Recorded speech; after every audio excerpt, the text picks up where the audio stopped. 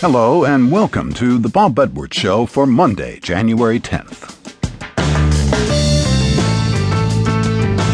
Gary Noesner is my guest today. When he retired from the FBI, Noesner was chief of the Bureau's Crisis Negotiation Unit, Critical Incident Response Unit. He was the FBI's man in every hostage and barricade situation, every prison riot, sieges by religious zealots, standoffs with militia groups, embassy takeovers, airplane hijackings, and kidnappings.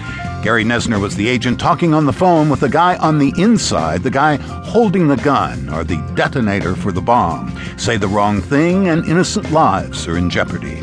He's written about his 23 years in that job. Noesner's book is titled Stalling for Time: My Life as an FBI Hostage Negotiator.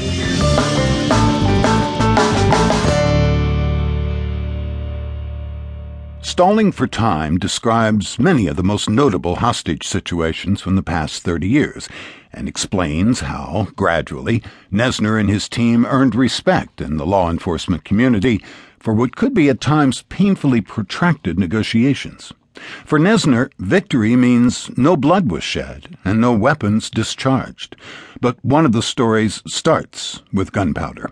4th of July, one year, you're picnicking with your family on the National Mall in Washington, and you get a call.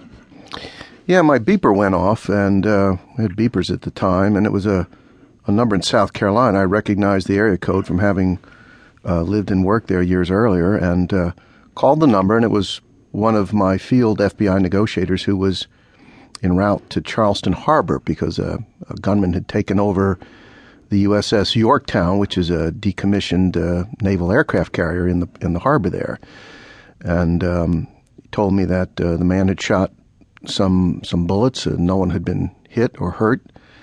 So I suggested to him that based on the fact that it was the 4th of July and a very symbolic military venue, that we were probably going to be dealing with a very unhappy veteran, probably someone with some emotional issues. And told him to call me when he got there, and I would look forward to hearing more particulars that I could give him some advice for. But you're with your family on the mall.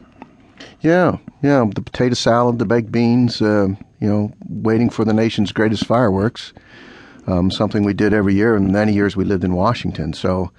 But that was the nature of my job. Calls often came at very inconvenient times. About an hour later, my beeper went off yet again, this time with a different number, and I picked up my cell phone and called the number, and a fella answered the phone, and I asked him if it was, I was looking for my negotiator, a fellow named Mike Duke, and